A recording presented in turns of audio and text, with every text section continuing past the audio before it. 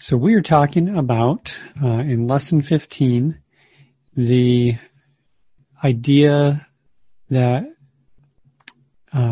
we are to disciple our children. So the lesson title is Growing in Godly Disciplines. When you first see that, if you were to look in the chapter and see Growing in Godly Disciplines, you might say, wait a second, we already talked about discipline. Is this another chapter on discipline? Not exactly what it means. And this key concept here helps us understand better what it means, the similarity with the word disciple and discipline. We're charged with training our children to be followers of Jesus. In other words, to disciple them. And as a result, we need to teach them what we often hear referred to as spiritual disciplines. So that's really the focus of this chapter. And so let's walk through a couple preliminary ideas first before we get into. I've got 3 main points in it. I'll give you those ahead of time. So we're going to talk about some preliminary things here, 4 keys to helping instruction take root. That's the first point. Eventually, and we'll get to point 2 pretty quickly, actually, which are talking about the spiritual disciplines. And then the last point is what kind of fruit, what are we looking for those to produce in our children? So we have an idea of what the targets are, and that's seven vital signs of a true disciple. So starting off with the 4 keys to instruction taking root. So there's all this time and thought we're putting into how do we train children. And there are some important principles for us to understand if we really want to be effective in that. And that's what we mean by instruction taking root. And the first one of those is something we all know. It's a very commonly repeated principle, and that is repetition aids learning. And Betsy does a good job in the chapter talking about different ways to reinforce the things from God's Word, the concepts we're trying to teach them. And it really goes with, what all the way back in your Old Testament, in the first part of our Bible, where we read God's instruction to the parents in Israel.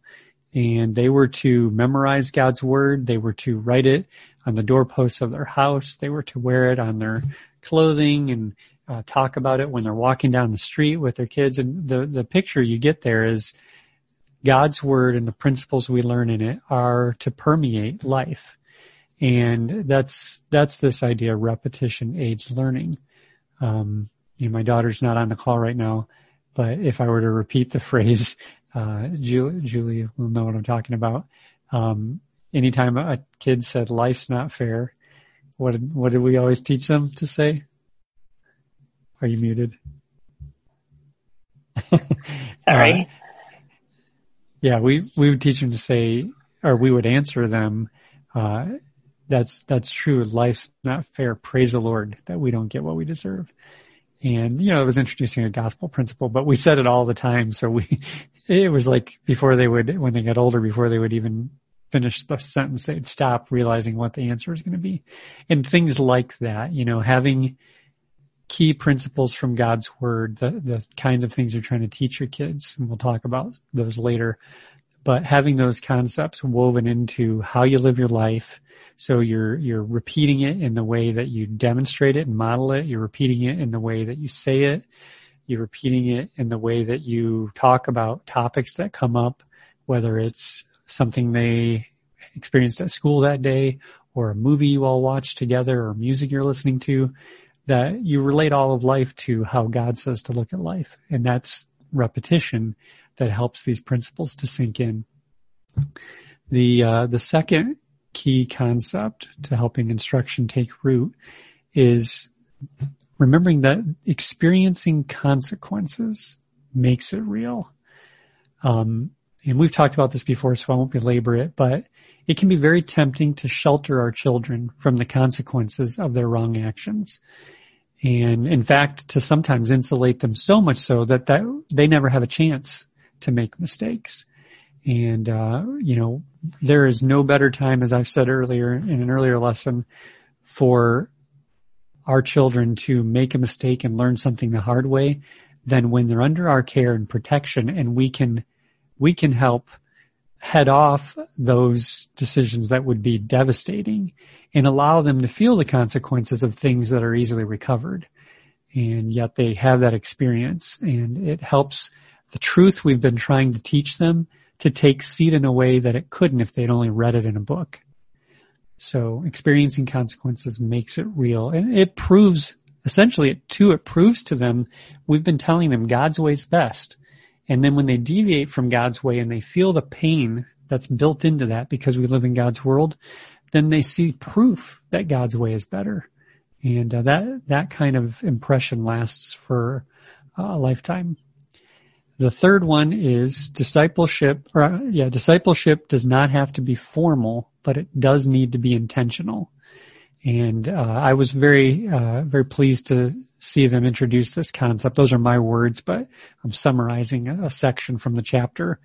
But to see the concept introduced, that there are all kinds of ways you can be weaving, as I said in the first point, God's word and its principles into life.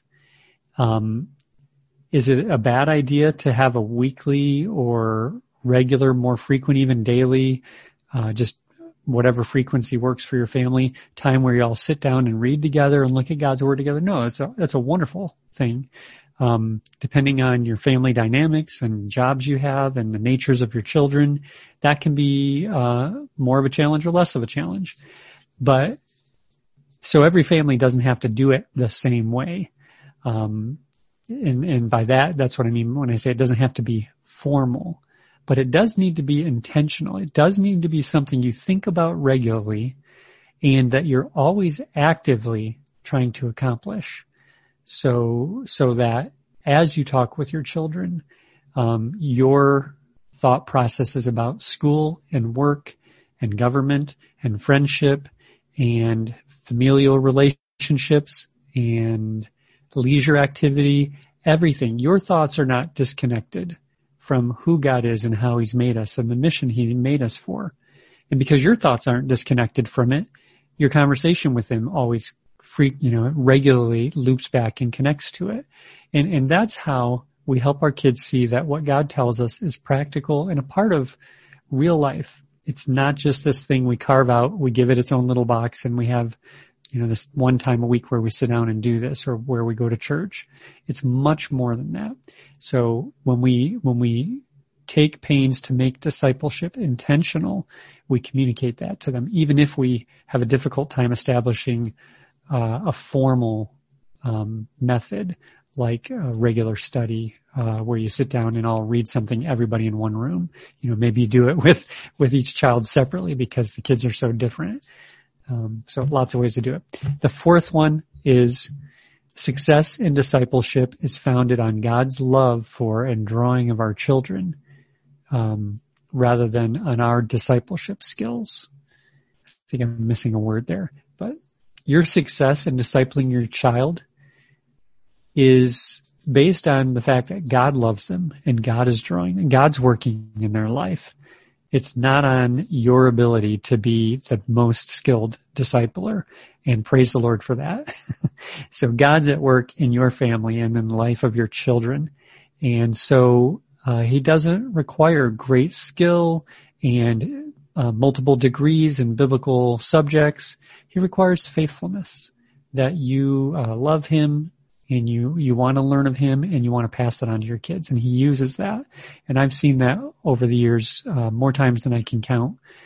Parents who may not have much opportunity for education and may not be the best students themselves, but they love the Lord. They respect His word and they prioritize it in their lives.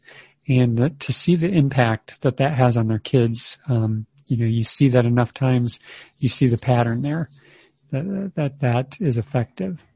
So those are just a couple key concepts. Repetition aids learning. Experiencing consequences makes it real. Discipleship doesn't have to be formal, but it needs to be intentional. And it doesn't depend on your skill so much as God's love and His work in your children's life. So with that foundation, then let's talk about the spiritual disciplines. That's main point number 2 there, spiritual disciplines. And first, let's talk about their purpose. 3 things that you should keep in mind why these things are important, why the Bible advises us, tells us to live with these things as a priority. The first is that they graduate a child, they progress a child down the path of dependence, from dependence on human authority for navigating life's choices. So they progress the child past the point of depending on human authority in order to navigate life's choices, because mom and dad, we've said this already, you're not going to always be there to help them make the right decision.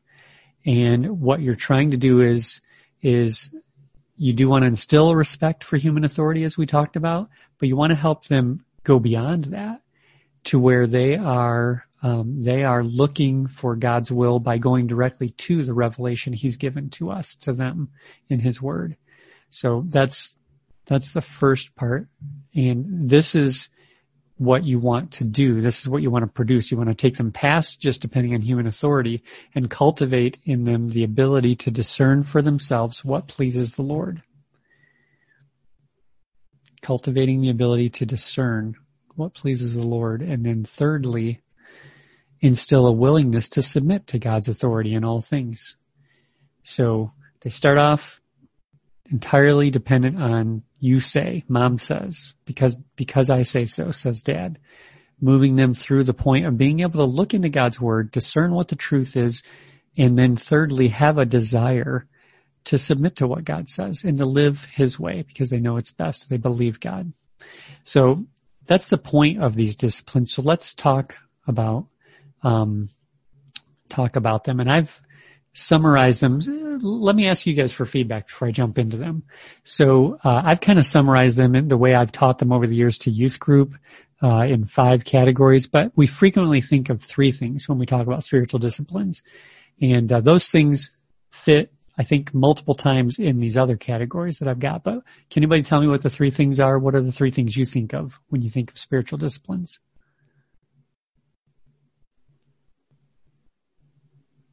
Or maybe just 2 even.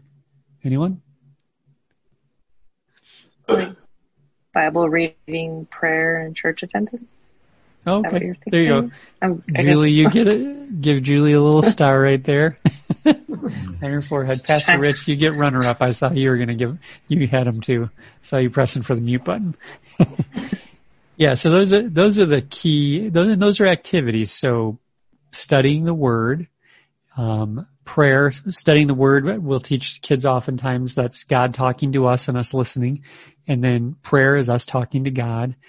And then, faithfulness, church attendance, that encompasses a lot of things having to do with worship and fellowship. So let me show you how I've broken them down for the kids over the years and talk a little bit about each one and see if we can use these as categories to help us think about areas to grow our kids in. So the first one's discipleship. And I know that's the title of the whole lesson, but discipleship is, this really actually corresponds nicely to our mission as a church. What's the first part of our mission as a church? To learn about God, and then we have love Him and others and live for His purpose, and then we file a lot of these other things under those 3 things in our mission statement. So there's different ways you can slice these up, but we're talking about the same things over and over again. So with discipleship, what I'm talking about is things like personal Bible study. So Psalm 119, 9 and 10. I meant to put this one on a slide and I forgot to. Let me pull it up here and read real quick for you. Psalm 119.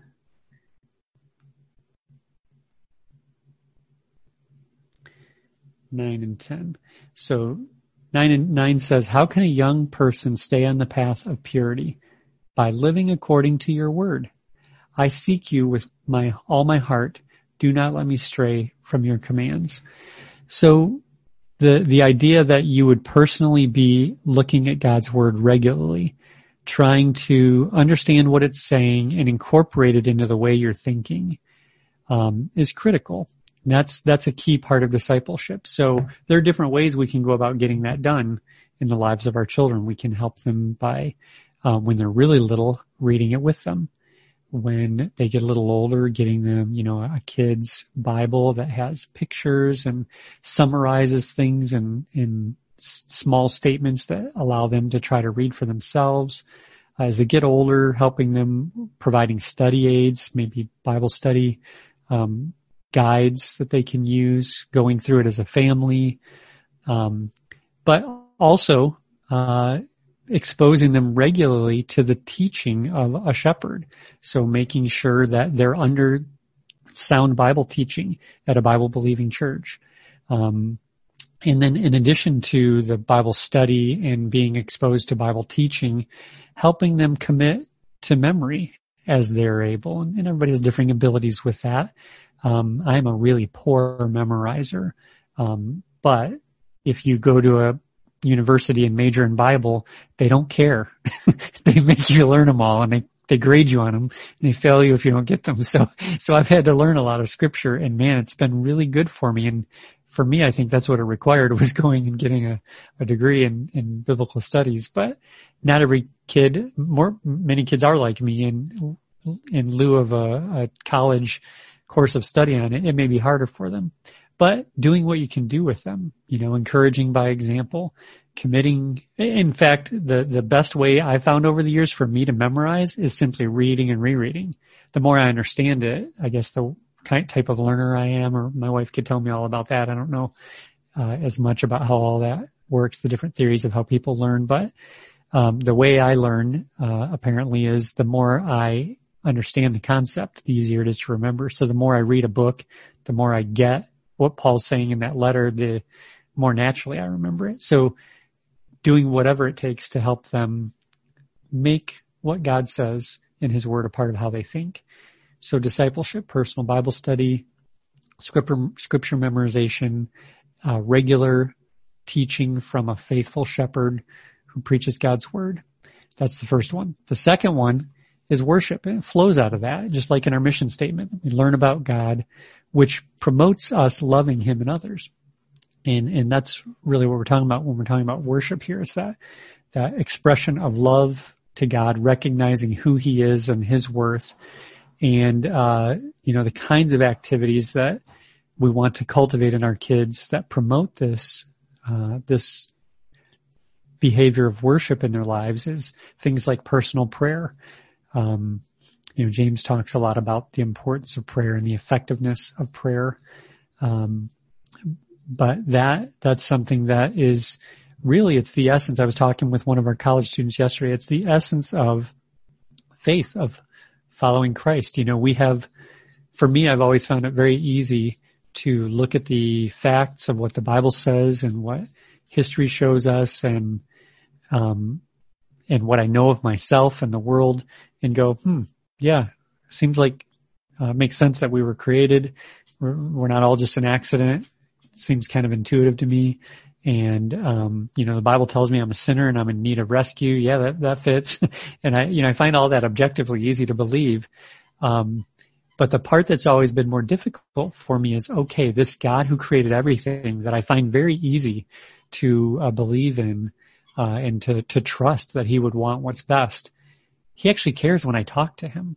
That to me just blows me away, and oftentimes it presents its own struggle. I find my theology presents a struggle in me being faithful in prayer. I mean, he already knows what I'm thinking, right? And I'm just little me. Why does he want to hear from me? And but God invites us to come to him in prayer. So that's a key part of worship. And then corporate worship and corporate prayer, that we're regularly with God's people participating in that we're expressing as one voice with God's people that he is worthy and that that our praise is directed to him. So discipleship, worship, and then the third one, fellowship. And this involves several key aspects. One of them is commitment to membership. Fellowship isn't just that we regularly talk with other Christians, but it's that we are, that idea of fellowship in the New Testament is being connected to one another. And that's what participation in the local church is about, that we are connected. We're a family. We are God's family, like our slogan on our website says, that we're the family of God built on the word of God to the glory of God. And so a commitment to membership and then regularly participating, not just joining on a piece of paper, though that is important and sometimes undervalued, but going beyond just the piece of paper and being involved in doing what the Bible says in Hebrews 10:24 and 25. We often, and especially in a time like this where our meeting methods are restricted, we immediately think of the second part of that says not to neglect the assembling of ourselves together. And that is important. It needs to be our regular practices that as we gather with God's people, and we're a part of that body. But we oftentimes overlook the whole point of that, which is the verse 24 leading into it says that we are to provoke one another to love and good works. And then it's got this statement that says, it's kind of almost a parenthetical. So don't give up meeting together regularly like some have started the habit of giving up.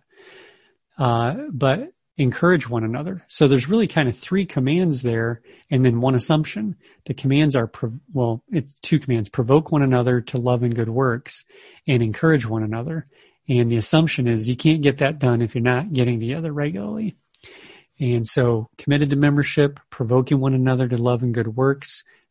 Part 3 flows right out of that: regular assembly with God's people, in whatever method we can. Some people are sick and homebound and they can't. But even Lori Andrews, for example, Pastor Ken and I regularly visit with her. Several of our ladies from the church visit with her regularly. So she's a member of our church. She can't come to our meetings regularly, but she regularly gets together with God's people. And then she also watches online. She's very thankful that we have that now that she can see. So, and us doing this that we're doing in our community groups on Sunday nights. And so that kind of thing's important, whatever we can be participating in. And then, growing out of that is encouragement and accountability. So those are all the kinds of things we're talking about when we talk about fellowship: commitment to membership, provoking to love and good works, regularly assembling, and encouraging and holding each other accountable. And then number 4 is service or ministry. That's ministry actually means, the word in the New Testament is the same word for service or servant. And this is service, whether formal or other. And really, we teach in our new members class that you should be involved in both kinds of service, that you should have some form of ministry that you're committed to, that you're dependent on to do, and that you regularly participate in. And then also being available to serve in other ways. So one might be like, being an usher or being on our prayer team or being a Sunday school teacher. That would be more formal. It's a commitment you've made. If you don't do it, it will be left undone and people will notice and something will be missing. But then there's other ways where, like the people who go visit with Lori Andrews, we're actually in the process of formalizing that ministry. But for a long time, it's just been informal, and ladies, who've seen that she has a need and befriended her and made it a point to encourage her. And the key there is, just like we teach in Membership 101, is using the gifts God's given us for the benefit of the body. That's why God's given gifts. You look at the passages in the New Testament, Paul writing to the Corinthians, talking about, to each one, they should serve according to the grace that they've been given. And he talks about for the benefit of the body, that we weren't given gifts for our own benefit. I wasn't given, this is a total joke, it's not true if you've ever heard me sing. I wasn't given a beautiful voice so that I can enjoy it in the shower as I sing. And I can pick that one because I don't really have it. But, if I was given a beautiful voice, it's so that I can use that in ministry and serving the body. If I've been given skills of some kind, working with my hands or an ability to communicate, whatever it is, I should try to use those gifts that the Spirit has bestowed on me for the benefit of the body. So that's number 4, service. There's a whole section of class I spend on that. If you want those notes, I'll get them to you, or sign up next time we do Membership 101. It's really a good thing to have a refresher on. But then the 5th one is mission. And this is related to ministry, but it's bigger. It's what we were talking about at the very beginning. It is seeing all of life through the lens of God's overall purpose. Why has God made us? And then further, why did he save you? He made us, we rebelled, and then he rescued us. Why has he done that? And why has he done that and not just zapped us up to heaven immediately? What are we here for? We have this section in the teens curriculum that we teach that is called, "What on earth are you here for?" And that's literally the question. What are you here on earth for? And trying to look at all of life through that lens. And it helps with all kinds of things. One of the things I taught the teens is that it's very common for people to find something they like to do, and if somebody questions it, to say, well, what's wrong with that? And I've tried to impress on them as they go through our youth group that the better question to ask is, with any activity we're going to participate in, any expenditure of resources, is to ask ourselves, how does this help my mission? Because there are all kinds of good things that there isn't anything wrong with that you might not have room for in your life if you're actually pursuing the mission. So if you're mission oriented in the way you live, you'll say no to some good things because they just don't fit. And, examples like athletes, they do that all the time. There is nothing wrong with, eating a bag of chips. I don't know, that might be debatable. But if you're getting ready to compete in the Olympics, you say no to that kind of stuff because it's not promoting you getting closer to your goal. And so seeing all of life through the lens of God's overall purpose for us is how we live mission focused. And, in connection with that, making life decisions based on our mission rather than on just temporal or cultural objectives. So, think about the way the agendas for our lives are set. How's it work? You go to high school, you graduate, you go to college, and then you get your degree on that. You might get an advanced degree. Then you find a spouse, you get married, buy a house, of course, got to get a nice car. I forgot, before that you want to land a good job right after college. Don't forget that part. And then you want to pursue career advancement. And so there's all these steps, these notches that our culture tells us we're supposed to do. And I'm not saying that those are bad goals. In fact, a lot of those are very logical. But why are we deciding to do the thing we're deciding to do now? Is it because it advances our mission? Or is it because, it's just what you're supposed to do when you're 22 years old? Our culture may well steer us wrong if we just go by what everybody does. So we want to teach our kids to have the mission God's put us here for as the objective, as the determining factor. It's why we pick big things like where we live and little things like how we spend our allowance. And it's an important question to ask all the time. So those are the 5 purposes is what I call them when we've taught them in the youth group. But those are the categories that the spiritual disciplines fall into: discipleship, worship, fellowship, ministry or service, and mission. And if we think about those areas and try to be intentional, like we were talking earlier, if we try to intentionally steer our kids into incorporating those categories into their lives, into the way they think, then we're going to be really helping them establish a good pattern to be a true disciple. And so what are we looking for then in them becoming a true disciple? That's the, did I skip? Yeah, I skipped the main point. Sorry. It's supposed to say 7 vital signs of a true disciple on major point 3 there. Forgot to make a slide for it. Unless, did I skip it? Nope, I didn't. So the first of those vital signs is profession of Jesus as Savior. And that goes, I think, without saying. Romans chapter 10, 9 and 10. I put the reference there for you. It says, if you declare with your mouth Jesus is Lord and you believe in your heart that God raised him from the dead, you will be saved. For it's with your heart that you believe and are justified, and with your mouth that you profess and are saved. So that's the first step. And they did a good job. Betsy did a great job, I think, explaining in this chapter and in a previous chapter that you don't want to, little kids especially, are going to be very eager to please you.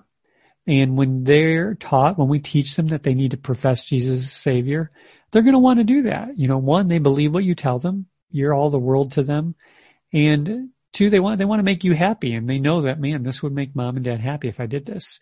But we want to be really careful that they understand this is not something we're pressuring them to do. This is not something they should do to make mom and dad happy. This is something that they should do because they believe it.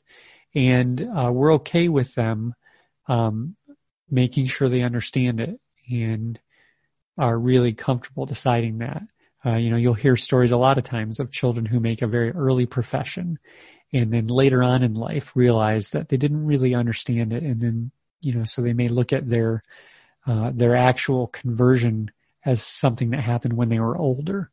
And the reason I really appreciate Betsy's caution on how we present this to our kids is because the last thing we would want is for one of our children to hang their hope of eternal life on a prayer they said when they were very little that they don't remember and they didn't really understand, rather than on who they're trusting today as their Savior. It's about who am I depending on to be accepted before God? It's Jesus.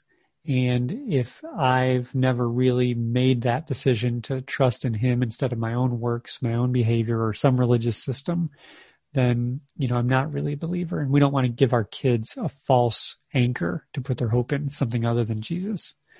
The second thing is, so that's the first vital sign. The second vital sign is confession of sin. The Bible says in 1 John that if we confess our sins, He's faithful and just and will forgive us our sins and purify us from all unrighteousness. And we often will quote that verse to somebody when we're explaining salvation, but that's not just talking about the point at which you accept Jesus as Savior and become a believer. Its context is right before that in verse 8. It says that if we say we don't sin, we're lying and the truth is not in us. It's talking about believers. And the point is that we will sin still. We should try not to. We should be striving for a life free of sin because we've been rescued from it. We shouldn't dwell in it any longer. We're no longer slaves to it. But in all reality, John's recognizing we will sin. And if we think we're better than that and we don't sin, we're lying. But since we are going to sin, when we confess it, He's faithful and He's just. He's forgiven all of our sins and He'll purify us from that unrighteousness. So confession should be a regular part of it. And just one comment on this before I move off of it. Our kids shouldn't think we're perfect. I'll tell you, when they get older, they know you're not perfect.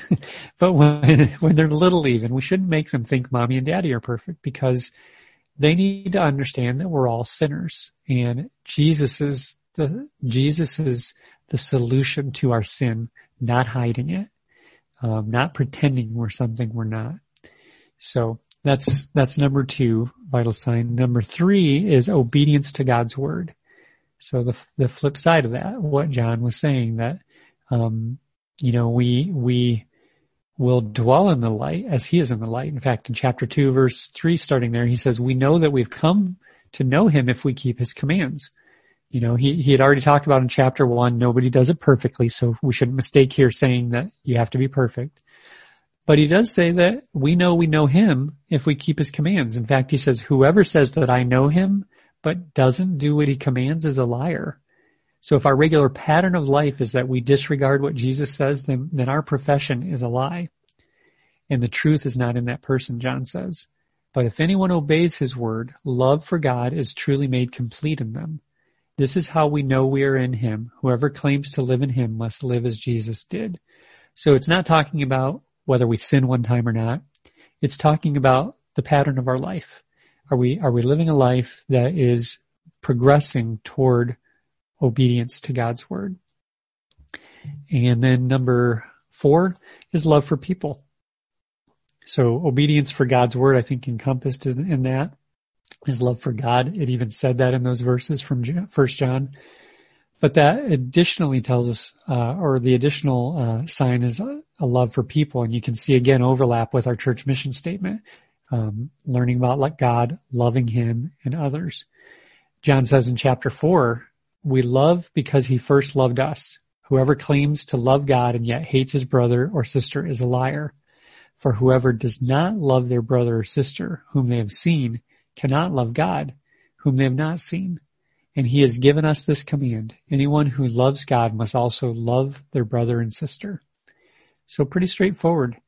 if we say we love God and our life is characterized by tearing other people down, building ourselves up by tearing others down or being dismissive or disregarding other people, then we're lacking evidence that John says should be there if we're really a true disciple.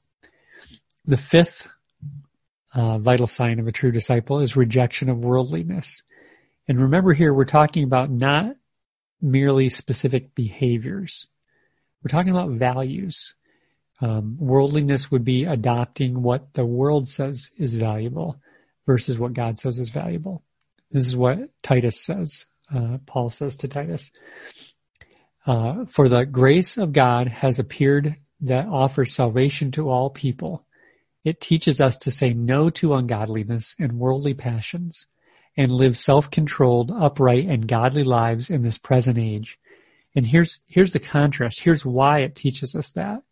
Because it's while we wait for the blessed hope, the appearing of the glory of our great God and Savior, Jesus Christ, who gave himself up for us to redeem us from wickedness.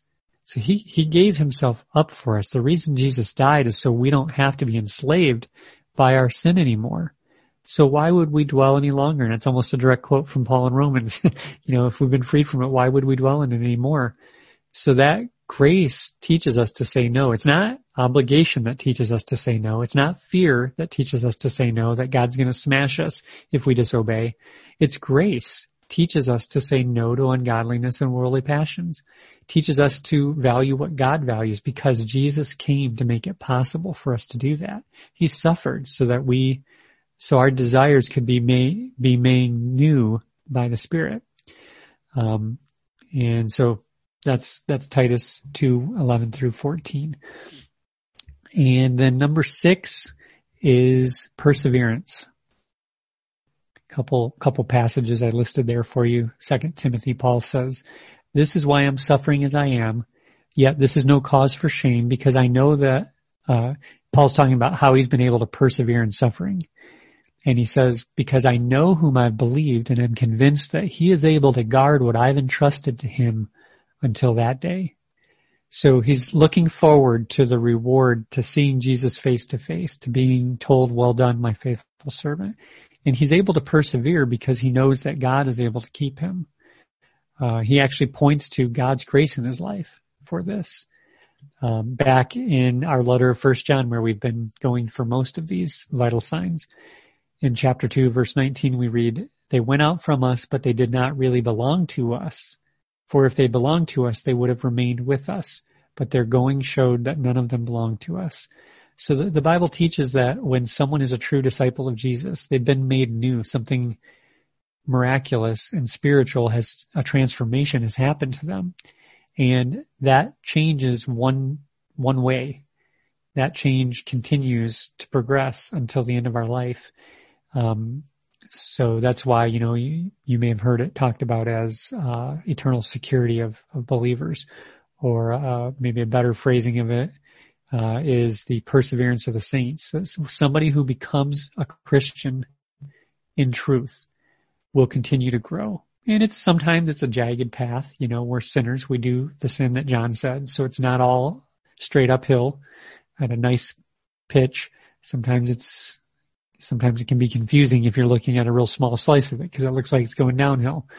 But the overall pattern of life is that the Christian perseveres. And then the last one, number 7, is growth. And Betsy draws out in particular in faith and discernment, and I appreciate that. She talked about as well earlier the fruit of the Spirit. And, Galatians 5:22 through 24 gives us those. Love, joy, peace, forbearance, kindness, goodness, faithfulness, gentleness, and self-control. And that is what's true of somebody who's being transformed by the Spirit of God. So these last two kind of go hand in hand. I thought it was actually odd to see them in this order, perseverance and growth. I tended to think of them the other way, growth, and then perseverance is the ongoing continuation of growth. But she actually put them in this order on purpose. And I think I understand why she did it. She was talking about, the process of sticking with, all of these spiritual disciplines that we talked about. And when you do that over time, that produces growth. So in the book, she actually impresses that order and purpose.